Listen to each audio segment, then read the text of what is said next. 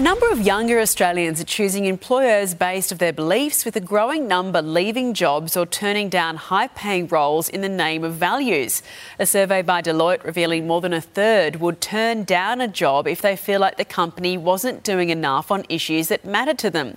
HR experts say it's part of a post-pandemic trend where workers of all age groups are looking more closely at the values of their employers. It's a real shift, isn't it, the next generation of workers, not only having different jobs and many careers over their lives, but what they look for in an employer. Absolutely.